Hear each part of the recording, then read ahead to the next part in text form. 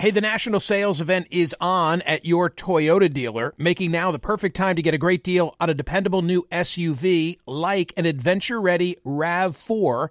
Available with all-wheel drive, your new RAV4 is built for performance on any terrain, from the road to the trails, and with plenty of passenger and cargo space, plus available tech like wireless charging, you and your entire crew can stay connected. Or check out a stylish and comfortable Highlander with 3 spacious rows of seating for up to 8 passengers and with available features like the panoramic moonroof. You can sit back and enjoy the wide-open views with your whole family. Plus, both RAV4s and Highlanders are available in hybrid models, so no matter your style, you can drive efficiently and save on gas. Visit your local Toyota dealer and check out amazing national sales event deals on RAVs, Highlanders, and more when you visit buyatoyota.com. If you're like me, it's now the end of the day and you say, uh-oh, what are we going to have for dinner? Well, here's the solution. Eating better is easy with Factor's delicious, ready-to-eat meals. Every fresh, never frozen meal is chef-crafted, dietitian-approved, and ready to go in just 2 minutes. You're going to have over 35 different options to choose from every week, including Calorie Smart, Protein Plus, and Keto. Flexible for your schedule, get as much or as little as you need by choosing your meals every week. Plus, you can pause or reschedule your deliveries at any time. Also, there are more than 60 add-ons to help you stay fueled up and feeling good all day long. Factor is the perfect solution if you're looking for fast, premium options with no cooking required. Sign up and save. We've done the math. Factor is less expensive than takeout, and every meal is dietitian approved to be nutritious and delicious. What are you waiting for? Get started today and get after your goals. Head to factormeals.com/Smerconish50 and use code Smerconish50 because you'll get 50% off. That's code Smerconish50 at factormeals.com/Smerconish50. Get your 50% off. Hi, it's Michael Smerconish. Welcome to Book Club with Michael Smerconish, a collection of Michael's favorite interviews with authors from the last 30 years through today, on the air, on radio. What sets my book club apart is that I actually read the books. Book Club is now in session. Hey, gang, I'm halfway through a book that I believe is going to be a big hit. The Immortality Key, The Secret History of the Religion with No Name. The author is Brian Muraresku. I hope I did well by his name. Hey, Brian, thanks so much for being here. How's it going, Michael? Good to hear you. Muraresku. That was pretty good. I might say Muraresku. Muraresku. Ooh, wow. Muraresku. From a Philly guy, really? Muraresku. Muraresku. Exactly. Let me go there right off the bat. If the original Eucharist was in fact psychedelic, does that mean that the foundation of religion is all imaginary and the stuff of dreams? If you ask the ancient Greeks, they would say absolutely. So a big part of this book is trying to investigate the mysteries of Eleusis. And it's not something you hear about in your high school mythology class, but Eleusis was essentially the capital of the ancient world, the spiritual capital where everyone from Plato to Marcus Aurelius made this pilgrimage from Athens to Eleusis to drink a magical potion and have a vision where they say they obliterated their fear of death and became gods. But if you have to use drugs to find God, what does that say about God's desire to be found? It's a great question. I don't think you need drugs to find God, as a matter of fact. And I try to make that point very clear. What I'm investigating is this hypothesis that psychedelic drugs were used by some Greeks in the ancient world, and that tradition may have been passed on to some of the earliest Christians who, as we know, were all Greek-speaking. Like in Corinth, for example. Remember Paul's letter to the Corinthians. That's only 1 hour west of Eleusis, the same place where these folks were making pilgrimages to potentially use drugs to find God. You sent me a really nice email, which caught my eye, and then made me keep an eye out for your book. And it began this way. I hope you don't mind if I read the beginning of it. I'm a 40-year-old virgin. No, I'm sorry. I'm a 40-year-old attorney See that? Muraresku has a sense of humor. Thank you, Brian. I'm not appreciated here. I'm a 40-year-old attorney in Washington, D.C. On nights and weekends over the past 12 years, I've been trying to crack what the most influential religious scholar of the 20th century, Houston Smith, once referred to as the best-kept secret in history. Did the ancient Greeks use drugs to find God? And did the earliest Christians inherit the same secret tradition? Because the origins of Western civilization and the future of the world's biggest religion are at stake, controversy has swirled around these questions for generations. A bitter and often vicious debate only fueled by the lack of any hard scientific evidence to prove the case. What made you interested in this? What set you on this journey? It all starts in Philadelphia, believe it or not. I was raised Catholic, and when I was 13 years old, I applied to enter St. Joe's Prep, and miraculously got in. Not just that, had a scholarship given to me, which was pretty much the only way I was going to go to St. Joe's Prep, and found myself learning Latin and Greek. My mentor was Dr. Henry Victor, who at the time was also teaching at St. Joe's University. So I was essentially getting a university education in Latin and Greek as a teenager, and wound up being recruited to Brown University to continue that. So I know these sound like lots of crazy ideas, but this idea of the psychedelic origins of religion is not my idea, and it just swept me away well into my 20s. I took a hard left turn into law school, had been practicing law for the past 15 years, but I couldn't get over this idea of the best-kept secret in history. And there's not much hard evidence for this stuff. So I set out 12 years ago to see if I could put these very controversial ideas to the 21st century test, to see if science could finally leverage and shed some light on this very controversial topic. Brian, I know nothing of this world. I am not Joe Rogan.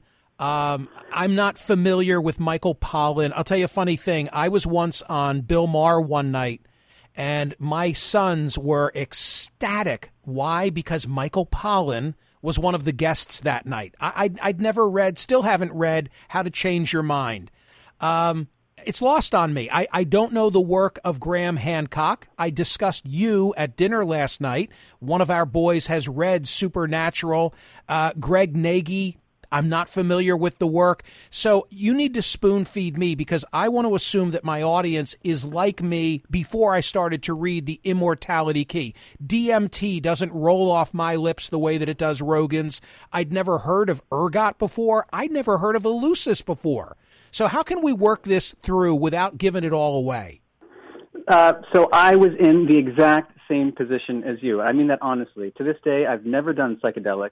I don't have any real interest in doing it right now. What blew me away is when I started reading the very first studies that came out of Johns Hopkins. They started in the early 2000s after a long hiatus.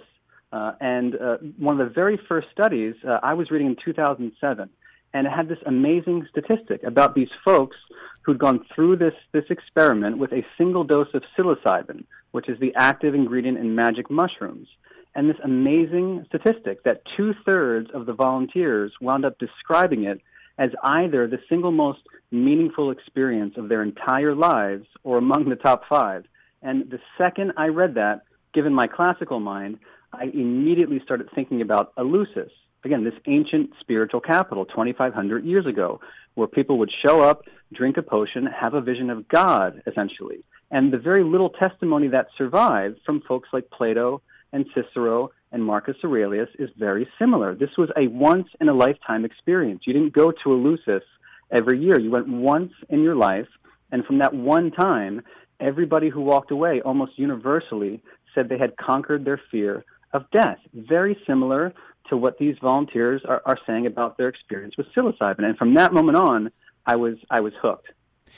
By the way, for the benefit of those who've not heard of the book, much less started to read it yet, the Immortality Key is like the Da Vinci Code, right? I mean, it's like a real life. You are the protagonist on a mission, on a search. You're under the roadways of Rome, in Vatican City, figuring out what they've got in their catacombs. It's that kind of an investigation over the span of 12 years that you've taken.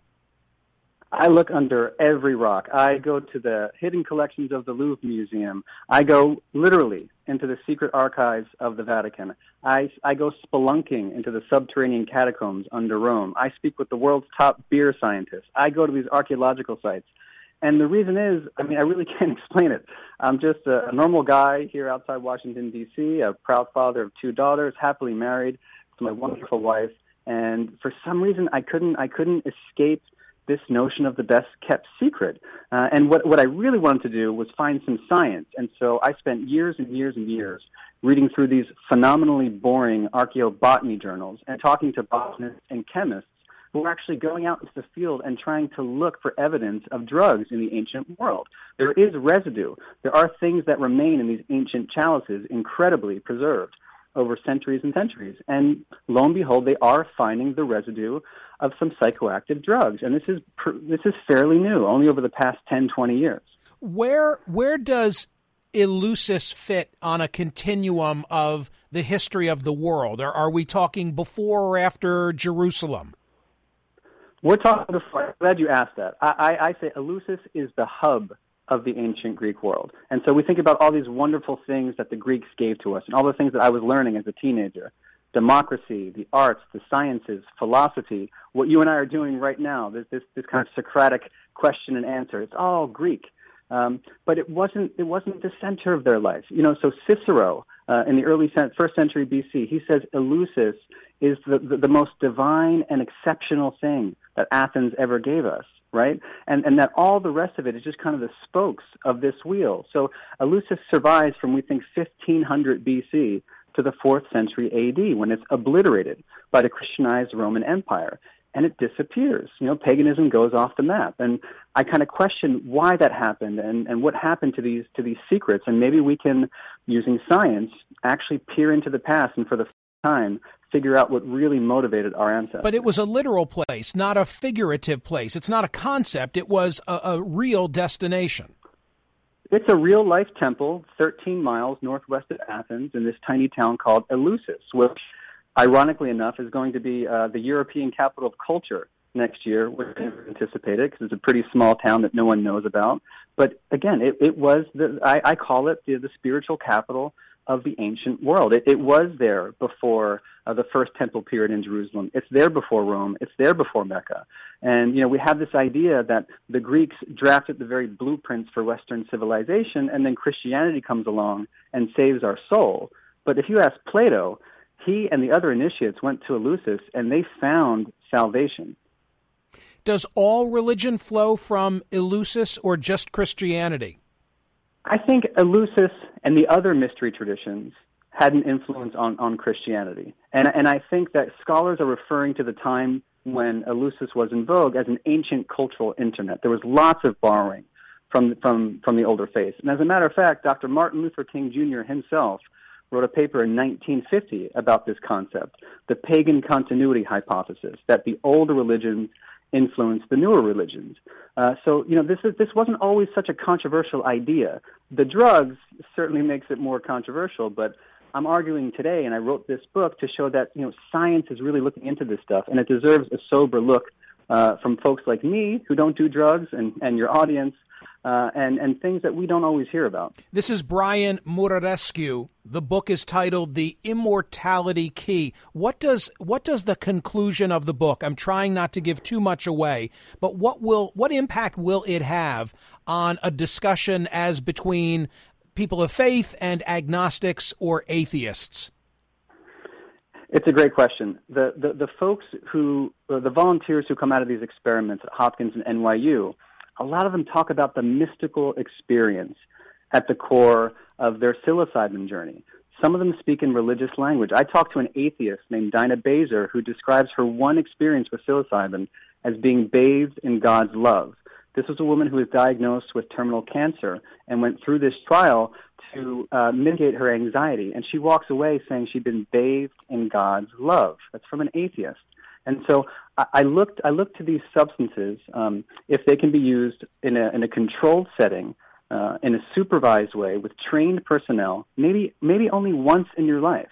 I can envision that really helping people with their faith, empowering their faith, or maybe raising the concept of faith for the first time in someone's life, giving them that sense of rapture. Now, it's all illegal, and so we can't do this today, but I'm thinking 10 years in the future, after some of these medicines have their FDA approval and there are regulated licensed centers up and running. I'm really thinking 10 years ahead to what this could all mean. Well, I'm glad that it seems like I'm taking away the right messages from the book. I'm looking big picture at a pair of things. One of them is the debate on the origin of religion.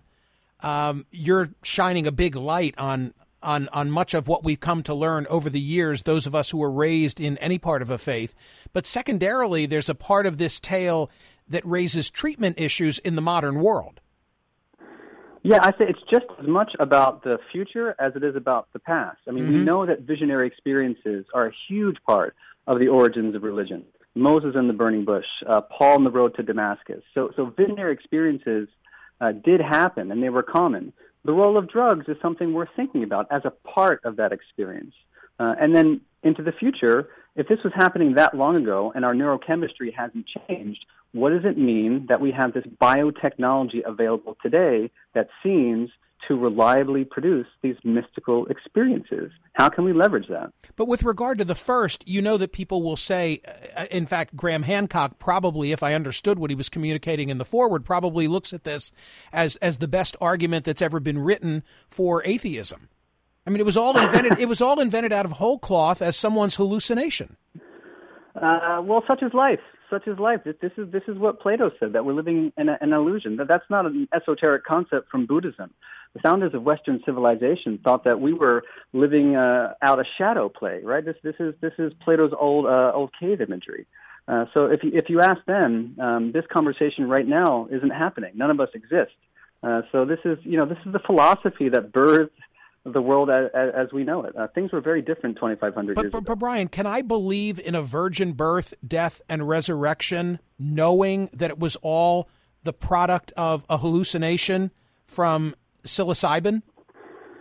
I don't think that was the case. I think that these ideas emanate from the irrational wellsprings of human consciousness by any number of means, through meditation and fasting and all these esoteric spiritual exercises that have survived since time immemorial, from traditional societies to Christianity to today. I think drugs are a small but overlooked part of that story.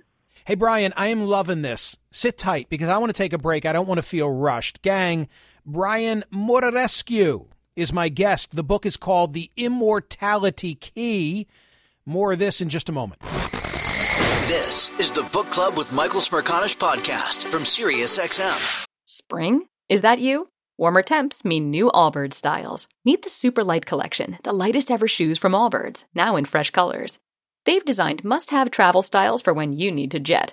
The lighter-than-air feel and barely-there fit makes these shoes some of the most packable styles ever. That means more comfort and less baggage. Take the Super Light Tree Runner on your next adventure. Its cushy, lightweight foam midsole supports every step, and the extra outsole traction gives you the grip to just go for it. The eucalyptus fiber upper adds next-level breathability to keep you going all day. Plus, the Super Light Tree Runner is comfortable and ready to go right out of the box. So, what can you do in a super light shoe? What can't you do is the better question. And because they're super packable, the real question is, where are you taking them? Experience how Allbirds redefines comfort. Visit allbirds.com and use code SUPER24 for a free pair of socks with a purchase of $48 or more. That's ALLBIRDS.com, code SUPER24. Hey, the national sales event is on at your Toyota dealer, making now the perfect time to get a great deal on a dependable new SUV like an adventure-ready RAV4. Available with all-wheel drive, your new RAV4 is built for performance on any terrain, from the road to the trails, and with plenty of passenger and cargo space, plus available tech like wireless charging, you and your entire crew can stay connected. Or check out a stylish and comfortable Highlander with 3 spacious rows of seating for up to 8 passengers, and with available features like the panoramic moonroof. You can sit back and enjoy the wide-open views with your whole family. Plus, both RAV4s and Highlanders are available in hybrid models, so no matter your style, you can drive efficiently and save on gas. Visit your local Toyota dealer and check out amazing national sales event deals on RAVs, Highlanders, and more when you visit buyatoyota.com. If you're like me, it's now the end of the day and you say, uh-oh, what are we going to have for dinner? Well, here's the solution. Eating better is easy with Factor's delicious, ready-to-eat meals. Every fresh, never frozen meal is chef-crafted, dietitian-approved, and ready to go in just 2 minutes. You're going to have over 35 different options to choose from every week, including Calorie Smart, Protein Plus, and Keto. Flexible for your schedule, get as much or as little as you need by choosing your meals every week. Plus, you can pause or reschedule your deliveries at any time. Also, there are more than 60 add-ons to help you stay fueled up and feeling good all day long. Factor is the perfect solution if you're looking for fast, premium options with no cooking required. Sign up and save. We've done the math. Factor is less expensive than takeout, and every meal is dietitian approved to be nutritious and delicious. What are you waiting for? Get started today and get after your goals. Head to factormeals.com/Smerconish50 and use code Smerconish50 because you'll get 50% off. That's code Smerconish50 at factormeals.com/Smerconish50. Get your 50% off. VR training platforms, like the one developed by Fundamental VR and Orbis International, are helping surgeons train over and over before operating on real patients. As you practice each skill, the muscle memory starts to develop. Learn more at meta.com/metaverse impact. Listen to Michael live weekdays on POTUS, Sirius XM channel 124, and on the SXM app. More now with my special guest, Brian Muraresku. His book is called The Immortality Key: The Secret History of the Religion with No Name. His search for the quote-unquote best-kept secret in history. Brian, I think as a means of introducing those who've just tuned in to us, wrote me a great letter back in August before his book was released, describing for me his growing up in Philadelphia, his attendance of St. Joe's Prep with the Jesuits, and then says, what I really wanted was to become a priest. But after Georgetown Law, I somehow ended up on Wall Street, hating my life as a lawyer. When I landed the book deal with St. Martin's, I finally quit my very stable job as an attorney, and despite 2 young daughters at home, I set off for a real-life adventure. I toured the ruins of Greece with government archaeologists. I gained access to the hidden collections of the Louvre Museum. I unraveled the ancient Greek of the New Testament with the world's most controversial priest at a bar in Paris. I spelunked into the catacombs under the streets of Rome to decipher the lost symbols of Christianity's oldest monuments. I breached the Vatican's secret archives to unearth manuscripts never before translated into English. And with leads from your neighbor at the University of Pennsylvania, a brilliant archaeochemist and friend named Pat McGovern, I'm about to unveil the first data for the ritual use of psychedelics in classical antiquity. Beer laced with ergot, the natural fungus that produces LSD, dating to the 2nd century BC from an ancient chapel in Spain, and 2, wine laced with opium, cannabis, henbane, and black nightshade, dating to 79 AD from an ancient pharmacy in Pompeii. Neither has ever been reported across the English-speaking world. That's the sort of thing that you get on this one-man journey, Da Vinci Code-like, into a search for whether the ancient Greeks used drugs to find God. Okay. On the dedication page, I think mine was an advance copy. It said this: if you die before you die, you won't die when you die. Where does that come from, and why did you put it in that position in the book? That is inscribed on a plaque in St. Paul's Monastery at Mount Athos, which is one of the holiest sites in Orthodox Christianity. In Greek, it's an Pethanis, prim Pethanis, tenta Pethanis, otan Pethanis. And that is essentially the key to immortality. The key to immortality, as taught by the ancient Greeks, or at least some mystics involved with the ancient Greeks, and even early Christians, whom we call Gnostics, they did believe in this concept of dying to the self in an experience that was acutely and terrifyingly real to them. You had to actually believe that a part of you was slipping away. And then there's this rebirth. Again, it's exactly how Dinah Baser describes her experience with psilocybin, that she felt a dissolution or a melting away, as if everything she'd ever known about herself was just disappearing. And only then, when you get to that point of self-nullification, does this new identity come in, this concept that maybe there's a part of us, maybe there's a part of consciousness that transcends the body and transcends death. Said differently, people who have had experience with hallucinogenics, I'm not going to paint with a broad brush and say all, but seemingly have less of a fear of death than those of us who haven't. This is exactly what the folks in the Hopkins and NYU trials are saying. This joint publication in 2016 said exactly that, and they are now investigating psilocybin specifically for end-of-life distress, because these volunteers talk about entering a place of timelessness, and they even say that the experience is like a foreshadowing of their own death, so that by the time death comes, it's familiar territory for them, and it's not scary, and they're left with this curious sense of certainty that something about them survives. So you've been on this 12-year quest to investigate the best-kept secret. What has it done to your personal desire or lack of a desire to try hallucinogenics? Yeah, I talked about this a lot with Joe Rogan, and they were making fun of me for being a psychedelic virgin. Of course, I'm interested in the experience. What I'm more interested in are the implications and the conversations. And I would personally, I find lessons in the ancient mysteries. I talked about Eleusis being this once-in-a-lifetime experience. You would prepare for months, if not years, in advance. You would integrate the experience afterwards. That's the kind of thing that I can envision being incorporated into these modern initiations, using psilocybin, for example. And this would be 10 years from now. We're not quite there yet. But I would like to spiritualize that experience. And I tap back into my Jesuit roots and those spiritual exercises. I can see people preparing in a very methodical way with psychological and emotional preparation to undergo this death and rebirth. It feels like a very real death and rebirth, but if done properly, it could be extraordinary. It sounds like you're not ruling it out, and indeed it might be something you're looking forward to experiencing in the future. At some point, you and me both. I must say, I don't know what I think about my willingness. I don't know. I'm a little frightened by the whole concept in the same way I get frightened by edibles. I'm not sure where exactly that's going to take me. But maybe a subject for a different. When you're ready, call me, and maybe I'll be your compatriot. Hey, it's a heady subject for someone who's not yet read the book, and I want to make sure that we're giving them the takeaway that encapsulates what it's all about. How would you sum up?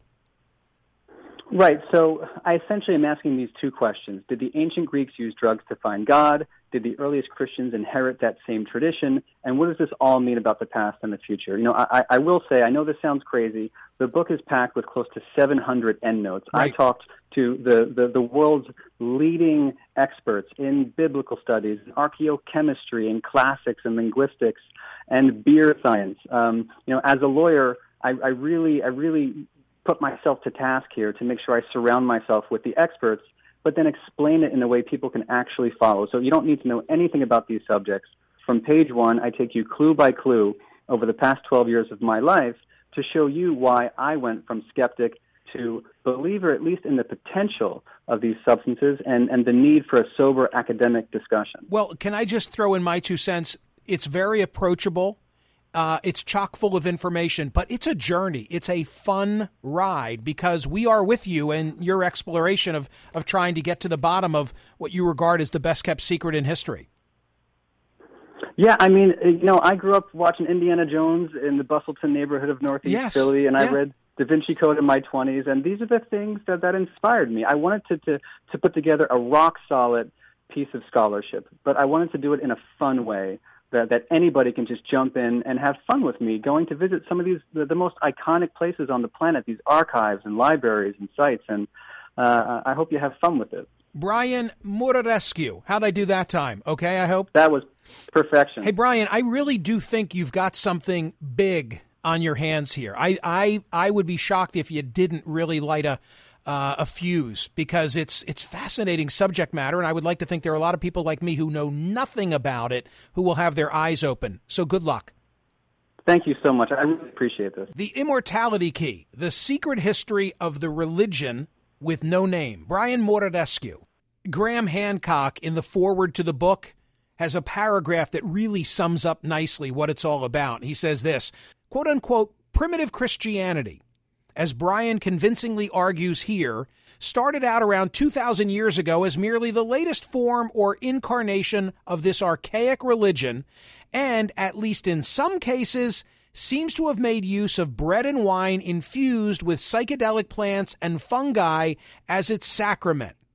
At that time, because Christianity was persecuted under the Roman Empire until the reign of Constantine, AD 306 to 337, it was normal practice for its adherents to meet secretly in small groups, to eat the bread and drink the wine of Holy Communion, and afterward experience powerful and deeply meaningful beatific visions. And more often than not, these secret ceremonies of direct experiential communion with the divine were led by women, with men playing a secondary role. Hear more of Michael Smerconish on SiriusXM's POTUS Channel 124. Live weekdays from 9 a.m. to noon East, or anytime on the SiriusXM app. Connect with Michael on Facebook, Twitter, YouTube, and at Smerconish.com. Book Club with Michael Smerconish. New episodes drop Mondays, Wednesdays, and Fridays. Spring? Is that you? Warmer temps mean new Allbirds styles. Meet the Superlight Collection, the lightest ever shoes from Allbirds, now in fresh colors. These must-have travel shoes have a lighter-than-air feel and barely their fit that made them the most packable shoes ever. Plus, they're comfy right out of the box. That means more comfort and less baggage. Experience how Allbirds is redefining comfort. Visit allbirds.com and use code SUPER24 for a free pair of socks with a purchase of $48 or more. That's ALLBIRDS.com, code SUPER24. Across America, BP supports more than 275,000 jobs to keep energy flowing. Jobs like updating turbines at one of our Indiana wind farms and producing more oil and gas with fewer operational emissions in the Gulf of Mexico. It's and, not or. See what doing both means for energy nationwide at bp.com/investing in America.